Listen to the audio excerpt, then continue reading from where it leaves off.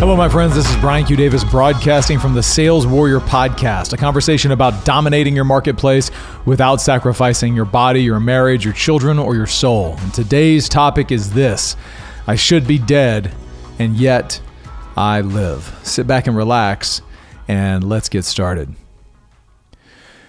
So March 3rd, 1976, my mother, Susanna Nelson Davis, found herself with a day off of work.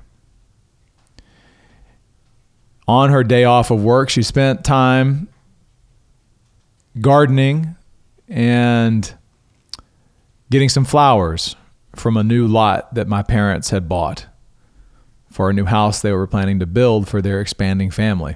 She had gone to the empty lot and spent time digging up wildflowers to garden with and move to where they were living. My dad had been at work and was off running around, going to meetings with different clients. And that evening, she went to sleep. And she went to sleep, and sometime in the early morning hours, the cat, a Siamese cat named Pasha, jumped off of a desk or something and landed on her feet and woke her up. And when she woke up, she said, I'm going to go to the bathroom. And as she went to the bathroom, she realized that her water had broken. With that, my dad and mom made what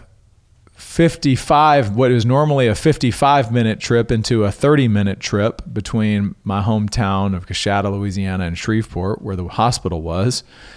My dad admittedly broke laws, was pulled over during the process, and then somehow convinced the local policeman to go from giving them a ticket to giving them an escort to the hospital. They arrived at the hospital, and normally this story would just be that. It would be the race to a hospital, and the cop gives you an escort, and everything works out. The one subtlety of this story is that this was all happening 8.5 weeks before it was planned to happen. You see, this baby that was coming was not supposed to be there. He had 2 more months plus to continue to incubate and grow and develop all of the faculties that a newborn needs to survive outside of the womb. But that wasn't the case on this day. For whatever reason, on March 4th, this baby decided to arrive. And when he arrived not fully developed, specifically his lungs. He had something called hyaline membrane disease, or now it's what is called infant respiratory distress syndrome. At the time, this was a well-known thing because one of the Kennedy babies had died of this. Basically, the baby's lungs are not developed enough for it to be able to breathe. And so immediately, the baby was put into the process of a NICU. And if you think back, 1976, it seems like the dark ages in terms of medical technology. The baby was put into an oxygen environment, and the parents were told, and when they read about this syndrome, what they were told is it was probably a 90% chance that he wouldn't make it. The doctors said, don't get out the cigars. Don't celebrate yet.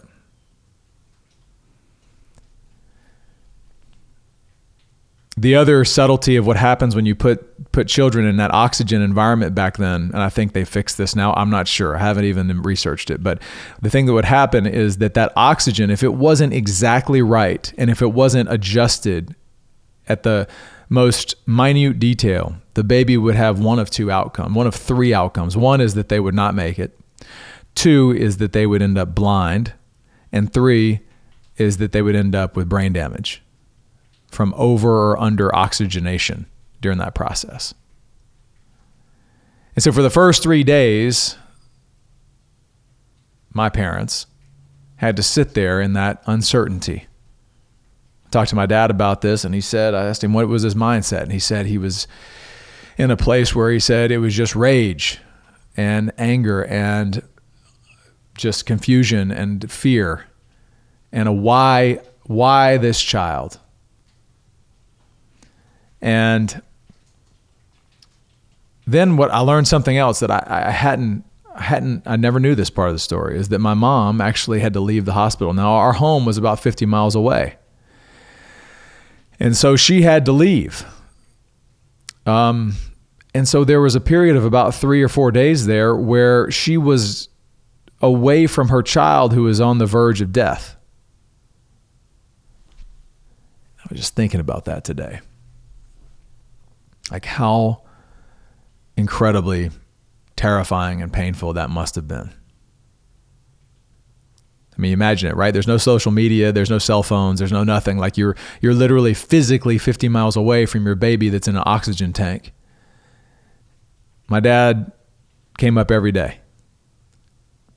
And then once my mom was in a good place, she started coming up every day. And for those first 8 days, everything was in doubt. And then on the 8th day, the doctors told my dad, hey, you can break out the cigars now.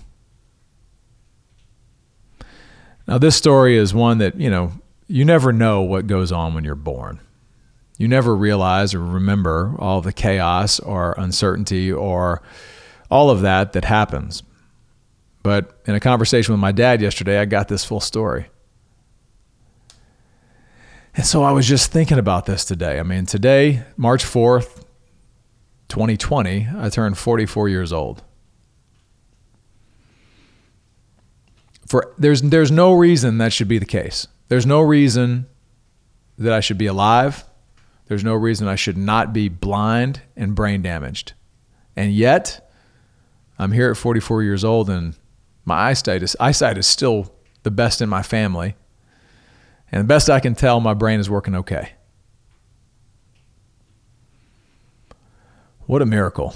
What my dad said is the thing that he remembers and is able to sit in is that inside of the family, there's always a reminder of a miracle. And as I sat with this morning, the thing that came up for me is that I'm a walking expression of God's will be done. And I should never forget that. And then I thought about, you know what? Every person is an example of that. Every single person is a walking, living expression of God's will be done. Because we are all created in His image. And we should never forget that. And if that is true, which it is, that really should govern the way we think about ourselves and each other. Like, there's this whole thing that's going around right now, which is there's 1 in a trillion chance that you're here, right? If you did all the math, there's 1 in a trillion, billion, trillion that you're here. And I'm not sure how I feel about that because, God doesn't operate on chance. God operates on intention and purpose. And if you're listening to this, I guarantee you've been at some point in your life where you're like, why? What am I doing? Why me?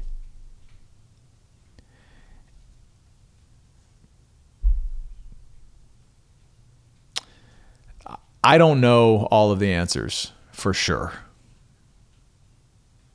But I know that today I can sit in that place of gratitude of just the fact that I am here, that I can see, that I can talk, that I can listen. And no matter where you're at right now, I'd have you ask the following question. Am I not an expression of God's love? Of God's will? There's only one answer. You absolutely are. You absolutely are. Every person you meet is. And when we think about that, when we frame the world in that, even those people that we might consider as enemies, there's only one place you can go, which is to your heart and in love. So if we think about how this applies inside of the body, you've got to treat your body as a vessel that is a gift that can either be in alignment or out of alignment. It's the temple, right? How we leverage our body is the starting spot, the starting point, physical manifestation of God's will. What about our relationship with our family? Well, our family are the children that I see as I'm here, and because I'm here, those children are here. They are a manifestation of God's will be done. And so I should see nothing but God in them. I should see nothing but God in my wife. What about the business, the marketplace? Like, there's people in your company, there's people in your marketplace, there's people in your world that you love and it's easy, but there's a lot of people maybe that trigger you or frustrate you, or perhaps are truly enemies of you. But even your enemies are created in God's image. But most importantly, is to remember that you are. And as a result of that, you are worthy. And you are powerful. And it's usually just a matter of permission. Just permission to acknowledge that. And so that's what my birthday wish to you would be that, is that you just take a minute, look in the mirror for a second, and regardless of what you see, scars and all, just recognize there is divinity in you. And all that takes to access it is just the willingness to ask and look. That's what I got for you today, my friends. This is Brian Q. Davis signing off from the Sales Warrior Podcast, a conversation about dominating your marketplace without sacrificing your body, your marriage, your children, or your soul. Thank you so much for listening. Please share this with someone you feel like might get value, and keep tuning in. I appreciate you. God bless.